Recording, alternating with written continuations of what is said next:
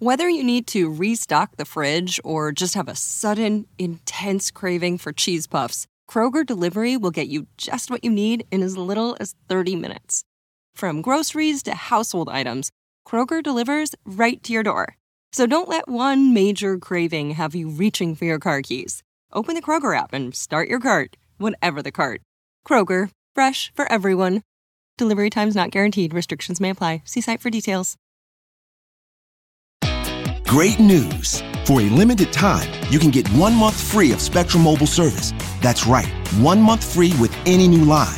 This exclusive offer is only available at select Spectrum stores, so stop by today. Our team of mobile experts are ready to help you switch and save hundreds on your mobile bill. Don't miss out on this incredible offer. Come see us at Market at Hilliard, Taylor Square, and Waterloo Crossing. Spectrum Internet and autopay required. Restrictions apply. Visit store for details. Hey folks, thanks for tuning in to episode 36 of the Michiana People podcast. My guest for this episode is Marshall King. Marshall is a well-known freelance food writer in the Michiana area. His column, Dining a la King, is featured in the South Bend Tribune and the Negotian News. We had a great conversation where I learned how Marshall got into writing about local restaurants and where he would like to take his talents next. I do still have Miss Lady Bird from Jenny Miller hanging in my studio. This is a mixed media collage with paper and acrylic. It's 19 inches by 22 inches by 1 inches. The price on that's $250. If you'd like to see a picture of that, go right to the Michiana People Podcast Facebook page, and you can see that pinned as the top post. Jenny will be here for a couple more weeks, and then I will feature another artist. Some things that are going on. There is a GoFundMe going on for the Family Justice Center of St. Joseph County. The Family Justice Center of St. Joseph County serves as a one-stop help center for victims of domestic violence and their children. The FJC is made up of local nonprofit and governmental agencies partnered together to help victims and their families quickly and confidentially seek information, easily access resources to help them escape the cycle of violence. By having these services in one building, victims of domestic violence and their families can more easily receive the help they need. Before the FJC opened, the average individual trying to escape an abusive household had to seek assistance from 20 different locations. The FJC makes a victim's search for help and justice less burdensome, and it's just a great resource for people who are caught in a cycle of domestic violence. So the GoFundMe page will be easy to get to. You can go right to the Michiana People Podcast page on Facebook, and there will be a link to it close to the top. And they've got about 6 more days left in their GoFundMe. And this is in order to keep the doors open, so it's pretty important. If you can give them $10, give them $10. If you can give them $500, then give them $500. It's a good cause, and I hope you guys can help them out. So when I got into podcasting, I knew there was a couple other local podcasts, but I found out there's actually a plethora of local podcasts, and I am trying to listen to all of them. There's some really good stuff out there. So what I'm going to do is I'm going to feature one a week and talk about it and just make people aware that these podcasts are out there. You can fill up your entire podcasting week with local podcasts. So I think that's pretty cool. The first one I'm going to feature is called Two Guys, a Girls, and a Goblin. Two Guys, a Girls, and a Goblin is a twice-monthly podcast of an ongoing campaign of Dungeons & Dragons. Two Guys, a Girls, and a Goblin features Sammy Campersall as Honai, a wild elf druid, Aaron Buell as Imizel Volkar, a human paladin / warlock, Eric Helmken as Jagger, a Hengeyoke warlord. I don't know how to pronounce that because I don't play D&D. And Jim Kliss as both the dungeon master and Splug, a goblin artificer. So I can't pronounce a lot of this stuff, but the podcast is really good and funny. And Jim's voice is great to listen to when you're driving long periods of time. So, great podcast. It's called Two Guys, a Girls, and a Goblin. They have a Facebook page. You can go like the page so you know when episodes go up. Just, look for Two Guys, a Girl, a goblin, and that's the number 2, not the word 2. So it's just a cool podcast. Mapletronics is a sponsor, and I work there. How long could your business operate if you could no longer use your software or connect to the internet? How much of your business data can you afford to lose? What level of productivity do your computer users need to maintain to stay profitable? If you'd like to talk to me about your computer network so you know where you stand, you can call me at 574-537-5838 or email me at scurtis@mapletronics.com. There's no charge for my consultation or network evaluation. Give it a shot. If you're a business owner or in business development, you might have noticed how much harder it is becoming to get people's attention. As technology improves, the ability for consumers to choose when, where, and how they are exposed to a business's advertising or messaging improves too. Valo Marketing takes an interactive approach to getting and keeping attention using things like great social media, mobile-friendly websites and applications, search engine optimization, and original content creation. Vala can manage your entire digital marketing efforts on a monthly basis. If you're having trouble keeping up, would like to grow, or just need to figure out how to get people in the door or to your website, Vala Marketing would like to speak with you. Give them a call at 574-606-6696 to set up a free consultation or a free audit of your digital marketing efforts. And as a side note, if you check them out on Facebook, just look up Vala Marketing. That's VALA Marketing on Facebook. You can see some of the work that Grant and his team does, and I think you'll find it to be very, very good and helpful to any type of business. Here comes episode 36 with Marshall King. It was a great conversation. I didn't know Marshall coming into it, but coming out of it, I really like him, and I wish him all the best. So I hope you enjoy this. I think it's a great episode. Marshall, thanks for being on the podcast. Good to be here. As I was telling you when we first met, I don't know a ton about you. I've followed you pretty religiously on Twitter for a long time, and I've read your articles. I think you're a Goshen resident? I am. I live in Goshen. Okay. I have a lovely backyard that backs up to the mill race, so I get to see this murky water every day. But it's nice. I live on the water. It's just not something you put a speedboat on. Right. That's great.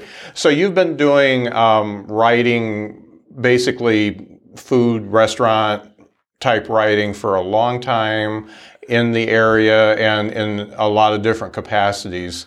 First of all, how did you get into that? Well, I was a reporter briefly at the Goshen News, and then for a much longer time at the Elkhart Truth, and covered education and schools. So I went to a lot of school board meetings and graduations. I heard enough graduation speeches to last several lifetimes. And then in 2000, the managing editor at the time, came to me and said, "We want you to do some restaurant writing. Our readers eat out a lot, and so we want you to do some restaurant writing." I was just a guy who liked food. I wasn't a critic, and they were fairly clear about that. But pretty quickly, people started saying, "Well, how was the food?" And so I went back to the editor and said, "Can I expense a little bit of this?" And he said, "Yes, but you're not a critic." But I would start telling people if I liked something. And then a couple years later, a different editor said, "I want you to search for the best pie in Elkhart County." Okay. So I spent most of a year eating pie, a lot of pie. And so by the end of the year had picked a winner. And it's had a piece the other day of the winning pie. It's still, I think, one of the best pieces of pie you can get in the county is the lemon meringue at Southside Soda Shop. That was the winner in 2002 or 2003, and it's still a lovely piece of pie. So I started doing these searches and had a Monday column called Dining a la King and the Truth. And then that morphed into some, would do dinners with readers and did some food trips.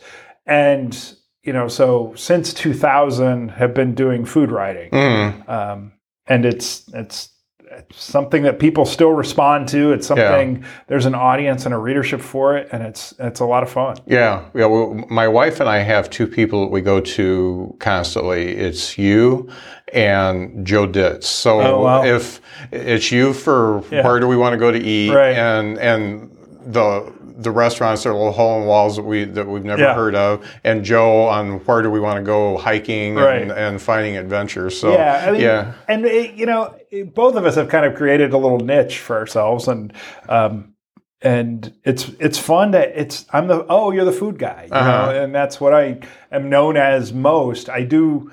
Over the years, I've done a lot of other writing. I've done a variety of other things, but you're the food guy, you know, and so it's nice to have that identity. It's nice to have people that you know. I mean, it's better as a writer. The old line is, "It's better to be damned than ignored." Yeah. And you know, as a writer, most of all, you want somebody to pay attention to what you've written. Exactly. And there's this egotistical act that. I'm putting words down, and I think that they're important enough for you to take time to read. Right. And there was a writing professor in college years ago who taught me that, and it's like, so I better make this as good as it can be, and I better make it interesting and truthful, and it just so happens that I'm a guy who likes to eat, and I've worked at this ability to describe how something tastes, to tell the story of the person who made it and try to connect that to the reader. It's funny. That's the exact attitude I have with the podcast, because I feel like I have to put out good content, but then my ego sets in if I put out good content and I don't feel like enough people listen to it, and then I'm just mad. And it's hard. It's hard because when I put the podcast out, I purposefully didn't want to interview a whole bunch of people that were super popular.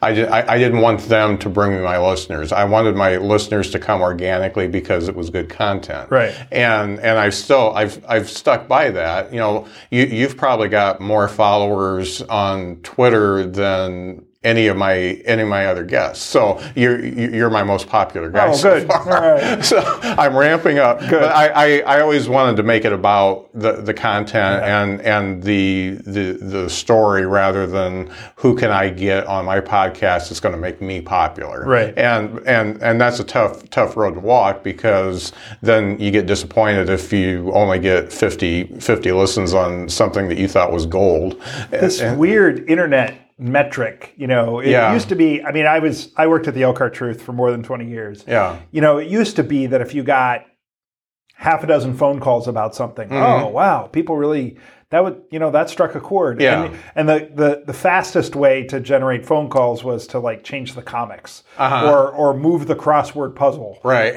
Or something like that. And so, but in the internet realm, suddenly you had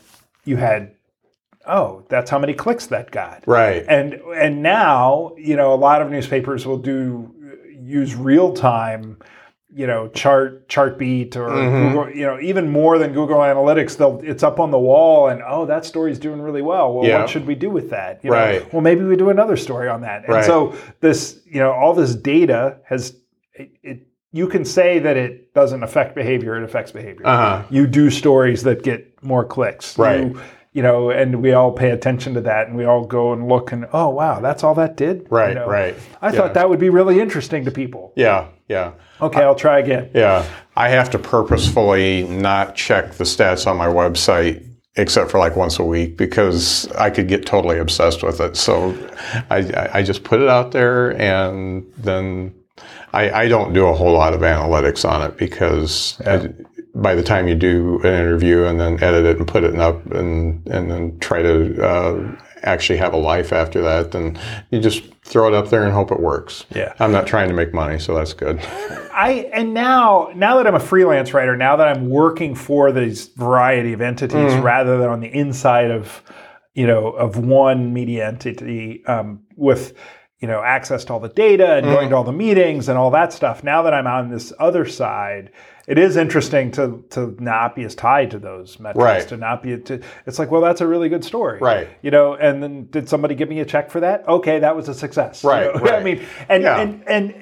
But on social media, I still do track, I care far too much about my clout score. So, it's still, this does still matter to me in some some warped artificial way. So the other nice thing about being freelance is people always want to hear about food and beverage. And so somebody's going to want you. I hope so. This isn't a major market. It's not Chicago. It's not Portland. I do hope that I can do some writing about Midwestern food and Midwest food rather than just, hey, this taqueria opened, right? On this corner in Goshen, or whatever. I mean, people are interested in that. People are interested in those community stories. But how do I mix the food news, and telling some of that story, and then telling some of the larger stories in our community around themes of food, but then also, I hope, carve out some time, do some stuff, some bigger stuff on a Midwestern level. So we'll see. But it is amazing how much, I don't think people really care that much where the news comes from. I think they care some. I think it needs to be a trusted source. But I think which website it's on, in this freelance realm, which website I do the writing for or where they saw it matters less to people than, oh, I see that you wrote about such and such. Right. And so that, as a freelancer, that's some assurance that people want to pay me to do what I'm doing. Right. So, no doubt. And I know that when you've been traveling around seeing these restaurants, you get to see the people involved. And restaurateurs are probably the hardest working people in business. And nobody realizes that if you're running a little mom and pop shop, you're in there at 5 or 6 a.m. to get the produce truck and get the prep started and get everything ready for lunch. And you're there for lunch, you're going through the lunch rush. Then in the afternoon, you're cleaning up, getting ready for dinner, and then you're going through dinner, and you're going home at 11, 12 at night, and then getting up and doing it all over again. It depends what kind of restaurant you have. But it's a tremendous amount of work. Yeah. And even if you're doing the extra stuff, like buying from local sources or trying to do farm to table or that kind of stuff, or doing Artisan in downtown Elkhart is making its own butter.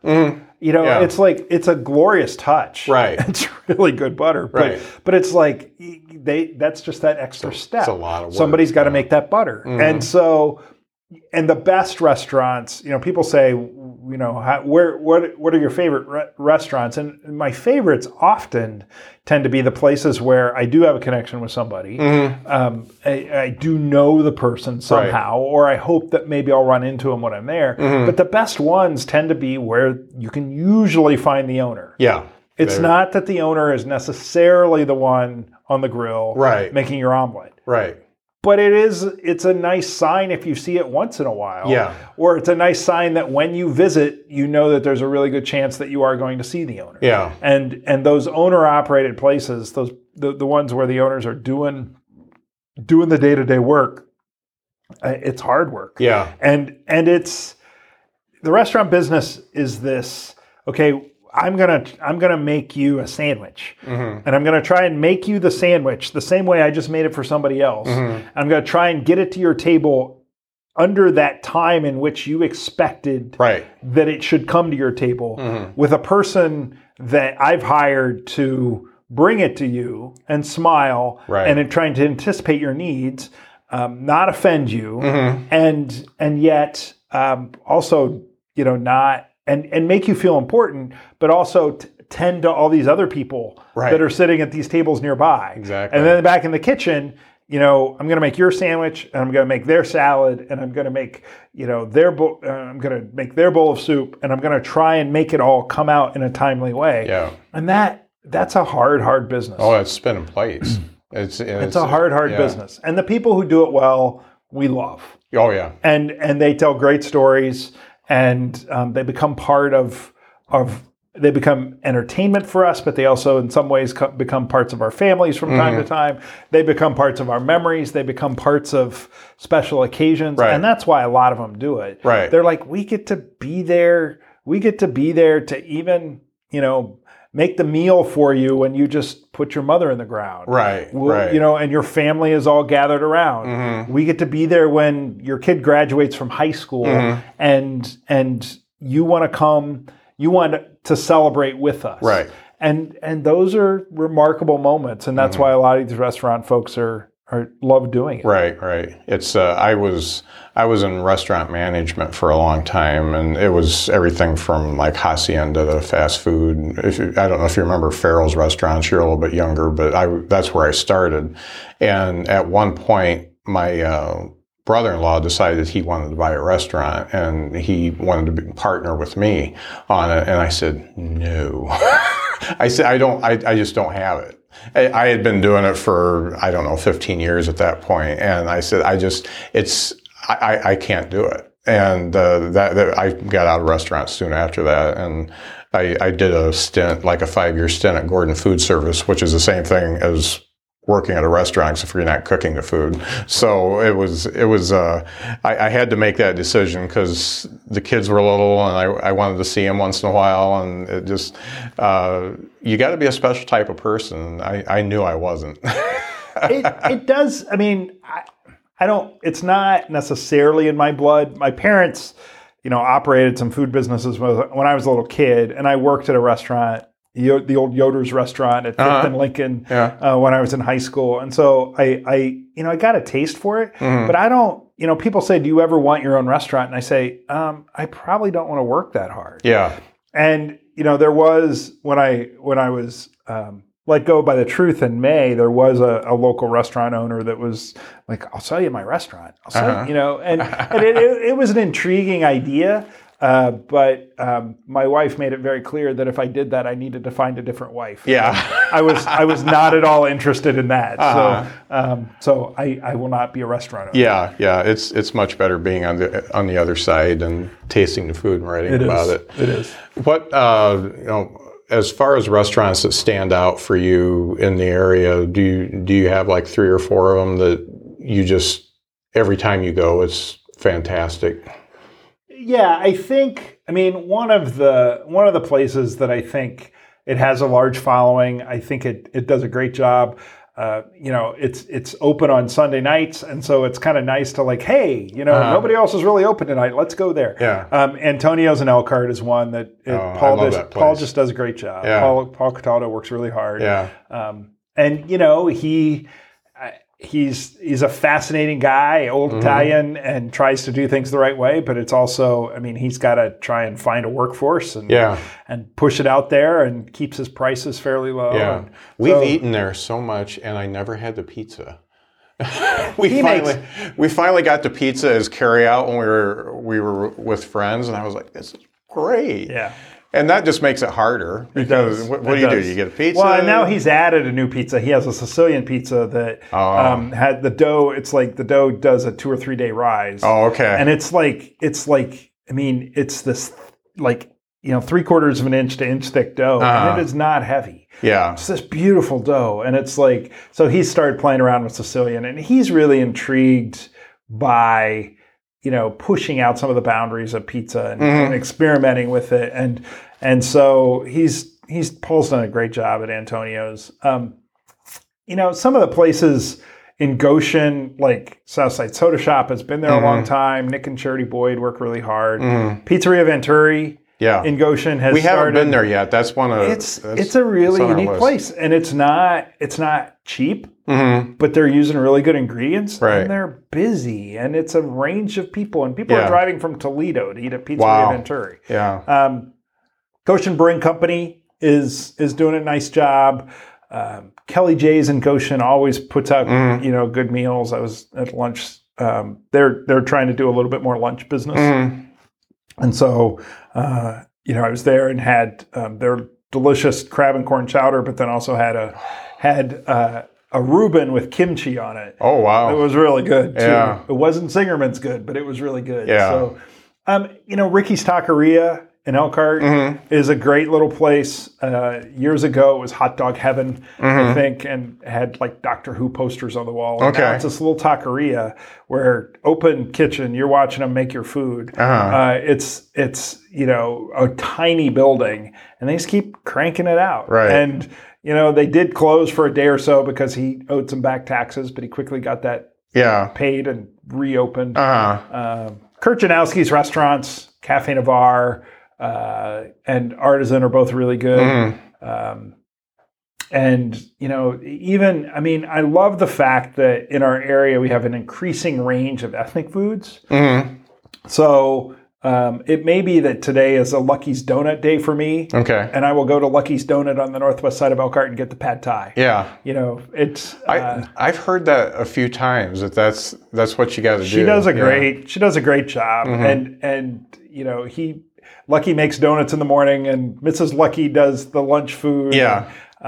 It's this great Cambodian Thai. Mm. She's even doing some pho, I think. So she's throwing some Vietnamese in there, or some curried soups, and her food's really good. Yeah, my daughter turned me on the pho. I've never heard of it, and she moved out east where it's prevalent, and she took us to a pho restaurant, and I was like, okay, I like this. Well, and in South Bend, Cree Asian is there on Ironwood. I was there recently and got some noodles. I didn't get the pho, but they're there. And South Bend now has a restaurant called Bowl of Pho. It's like we have a pho restaurant in South Bend, and so the ethnic options have just continued to get a lot better. Right. I know that was more than 3 or 4, but that's good. One place that I've been consistently impressed with, it's more in my area because I'm in Mishawaka. It's at Rocky River Tap. Yeah, and that's another Kirchanowski restaurant. Okay. Kind of farm to table, farm to fork. Right. But not super high end. And Kurt's worked at that.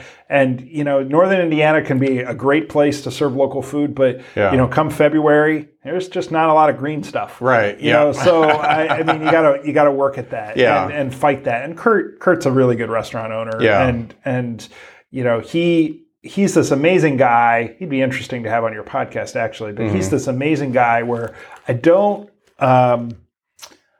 He oversees the catering at the Crystal Ballroom at the Lerner Theater, and he can put 500 plates out with chicken breast and vegetables and rice, and the breasts are hot and tender. They're not dry. Right. And it's like, how do you do that? And I know that it's just a basic catering principle, but Kurt's brilliant at some of that stuff as well. A lot of caterers don't know that principle. No, and Kurt's really good at it. And it's fun to get to know those folks like Kurt and Paul and Janice Hayden at the Old Style Deli in Elkhart, and just this range of folks who are doing this work.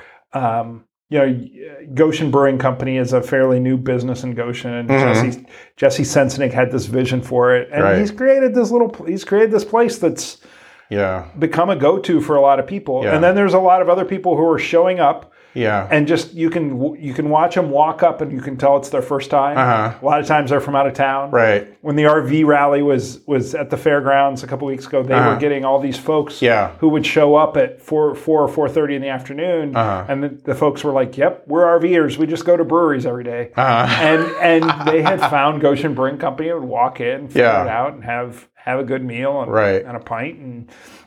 But Jesse is down there making beer. Yep. And depending on the time of day, if you're there early, as they're just opening, it may smell like hops and malt. And, it does. You see the steam coming off the corner of the building. Yeah. So. I got there early one day.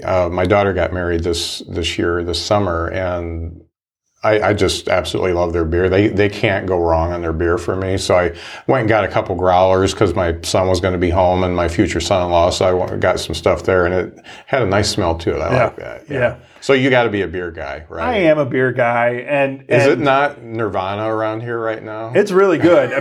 The scene has gotten really good it started really with Chip and Summer Lewis taking the leap in Elkhart and creating Yakida. And again, they've created this pub that has become part of the fabric of the community. Right. It's become this gathering place, and it's been fun to see how they do that. And then Yakida is so tough because when you go in there, you want it to be bigger because it's so crowded, but you don't want it to be bigger because it's perfect the way it is. They kind of said, here's what we're doing. And it's, the noise of these places is what can be, they take these old buildings and they're full of hard surfaces, and then it just kind of, it bounces. The sound bounces around a lot. But Yakida's done a great job. I don't get over to Bare Hands very much, but yeah, then then you have South Bend Brew Works and Crooked U and in Goshen, and I haven't been to Wedgwood in Middlebury yet, but people were saying great things. I haven't been either. And they opened up and then quickly found out that they couldn't make enough beer, so they're trying to. It's a nice problem to have, and so they're circling their way through that, right? And but yeah, the scene just keeps more and more places pop up. Yeah. And I mean, now we're going to see places open and close like other restaurants just because, we got a new brewery. Well, will it be here in 2 years? We'll see. And some places will be because they're good and they figured out a way to serve the customer, and other places are sadly not going to make it. And somebody's dream will go down the drain. Right. But the same thing's happening in the media business. The same thing's happening in any number of other sectors, and so it's not. Yeah. It's just what it is. Yeah, and with restaurants, you not only have to fill a niche that needs filled, but you got to roll with it when that niche doesn't need to be filled anymore. You got to almost reinvent yourself every few years to keep rolling. Yeah, and I think, speaking of that, like one of the places that I think is working at that right now is Constant Spring in Goshen. It's this amazing bar, and people were like, "Oh, I'm so glad this is here." Yeah, and then some newer places open, and the second owners have tried some different things and put their own spin on it. And now they're a part of a restaurant community that's in downtown Goshen rather than being the primary place. Right. And so they're working at that and trying to figure that out. And that's hard work. That adds to the hard work. Yeah. But it's also just part of what makes these places good over time. Oh, yeah. That's evident. One place I don't know, I have to ask if you've been there because I had one of my best meals in recent years there. Have you eaten the food at Vegetable Buddies yet? I have not yet been to Vegetable Buddies. It is on my list, and I will get there very soon. I heard on the podcast you talking about about your meal there. Larry Katz is a longtime food guy. I know that he's I think doing some of the stuff with the management. I know one of the bartenders from had been down in Culver for a time. Right. She's really good. And so it's on my list, but I haven't gotten there yet. Well, my experience, I stopped eating beef about 2 years ago. And I'm not saying that I completely stopped. I still nibble, and I'll every once in a while I'll just freak out and go to Five Guys. But for the most part, I don't eat beef. So I got a chicken dish, and they do like a southern type spin on their stuff. I got a chicken dish that was fantastic, but my wife got the prime rib burger, and she was just like in heaven, and she said, "You got to try a bite of this." And I tried a bite, and I'm like, we're eating there Friday night because we're seeing a band afterwards. I think I'm just going to get right back on the beef train and get that prime rib burger because it is once fantastic. In a while. Yeah. I was really, really surprised because you don't expect a place that is made around entertainment and live entertainment to have that fantastic of food. It was just absolutely wonderful. So we've covered a lot of the good restaurants, and we've covered beer, which I am just in heaven over the beer that's I am too. My waistline isn't, but I'm in, yes.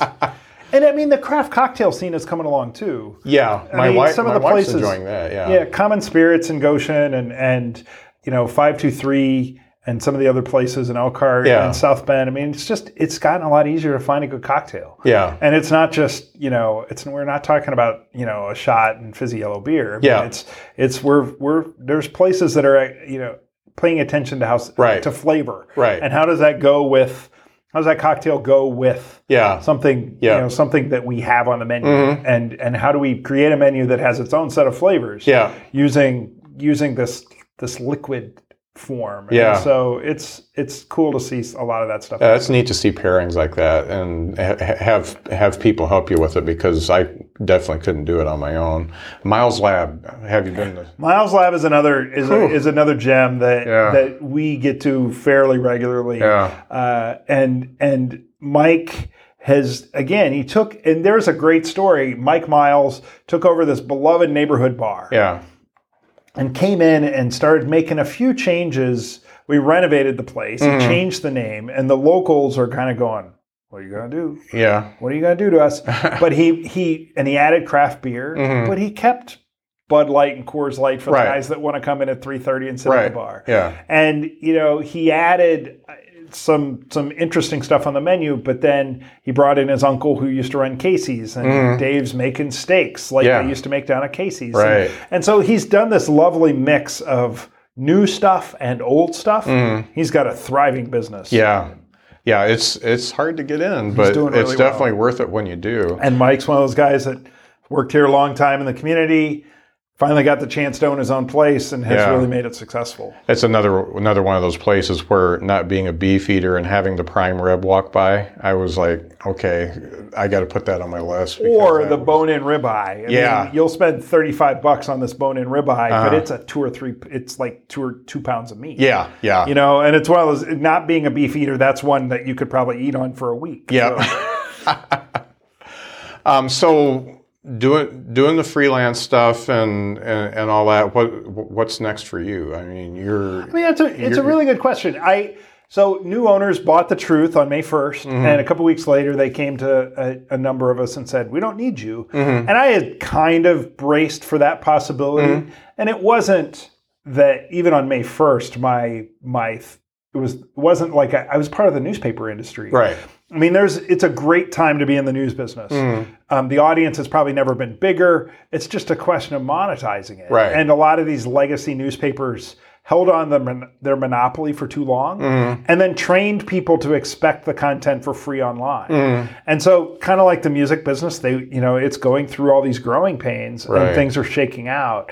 And so, the family that owned The Truth decided to sell and sold it to some owners that were going to make some changes.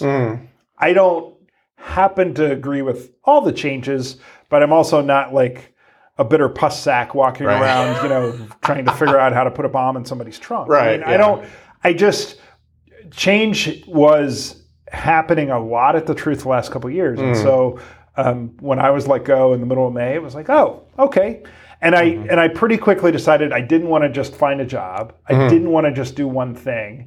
I wanted to see if I could piece together a variety of stuff that interested me. And then, fortunately, the phone started ringing, and after lots of cups of coffee and lunches with folks and meetings, was able to kind of sit in July start as a full-time freelancer doing a mix of stuff. And that it's only been 3 months of that, but so far it's been successful. I'm having a blast. I'm writing and going to a lot fewer meetings and trying to add value to the clients or the media entities that I work for. And that's been a lot of fun. I've played around more with photography and trying to become a better photographer. I'm trying to figure out, okay, should I do something audio or video related? I've done a little bit of that at the Elkhart Truth, but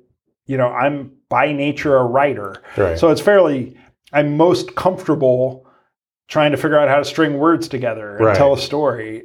But we're consuming information in different ways. And so how do I also keep up with that? You talked a little bit about being interested in podcasting, and it's funny because I am much better at the written word than I am in conversation, but I think it's because as a society we don't converse as much anymore, and so I'm learning. It's difficult, but when you sit down and do the written word, you can think through it. And when you write something that isn't quite right, you can backspace and fix it. But when you're in conversation, you got to get it right, and there's a little bit of pressure to that. There is. Fortunately, I've had a range of experiences. As a high school kid, I went to Fairfield High School, but as a high school kid, they let me start doing some radio stuff at WGCS at Goshen College. And then when I went to college, I did some more radio stuff, and I did, had an internship at a public TV station and a national magazine. And so I got this lovely range of experiences, and then got paid to write by a newspaper for a long time. And I was an editor. I was managing editor briefly. I could manage people, and I think I did an okay job. But I also, by nature, was a writer. So I was pretty happy when basically the last year and a half or so before I was let go, or a little over a year, was doing more column writing and editorial writing and the food writing, and was doing all of that. And that was a lot of fun. And now, I'm trying to, it's a different mentality of, rather than just collecting a salary, is someone paying me for that? Can I bill someone for that? Or did someone pay me for that story? Or will someone pay me for that story? Right. But so far it's working. That's great. That's great. So if people want to find you and find out what you're doing, there's a variety of ways. Twitter, Facebook. On Twitter and on Facebook personally, I'm at Hungry Marshall. Okay. I have a Dining a la King page, which is the name of the column from the very beginning. The name of the column that appears in the South Bend Tribune on Fridays, in the Goshen News on Mondays, and at least for now on flavor574.com.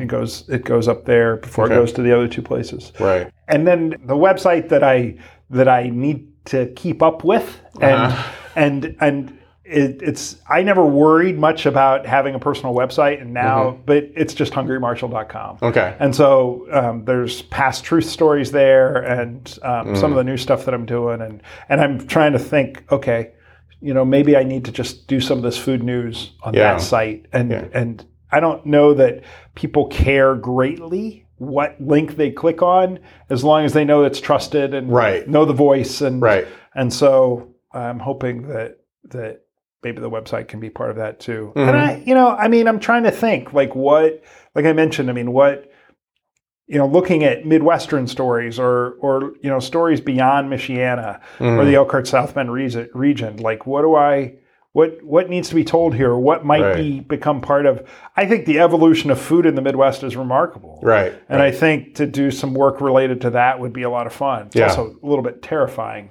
Yeah. Because it's outside of my comfort zone. Right. So. And then everywhere, it's really cool because everywhere you go, you just find the person that's willing to talk to you, and they tell you where to go. It was funny, when we were in South Carolina, we were on Kiowa Island, and this McDonald's manager, we went in for coffee, and we hadn't even showered or anything. We went in for coffee, and he came up and he said, "You're Yankees, aren't you?" And we said, "Yeah." And he said, I'm going to tell you, he says, "You're tourists. I'm going to tell you a few places you need to go that nobody else is going to tell you." And he gave us a list of about 5 or 6 places. There was a tea plantation.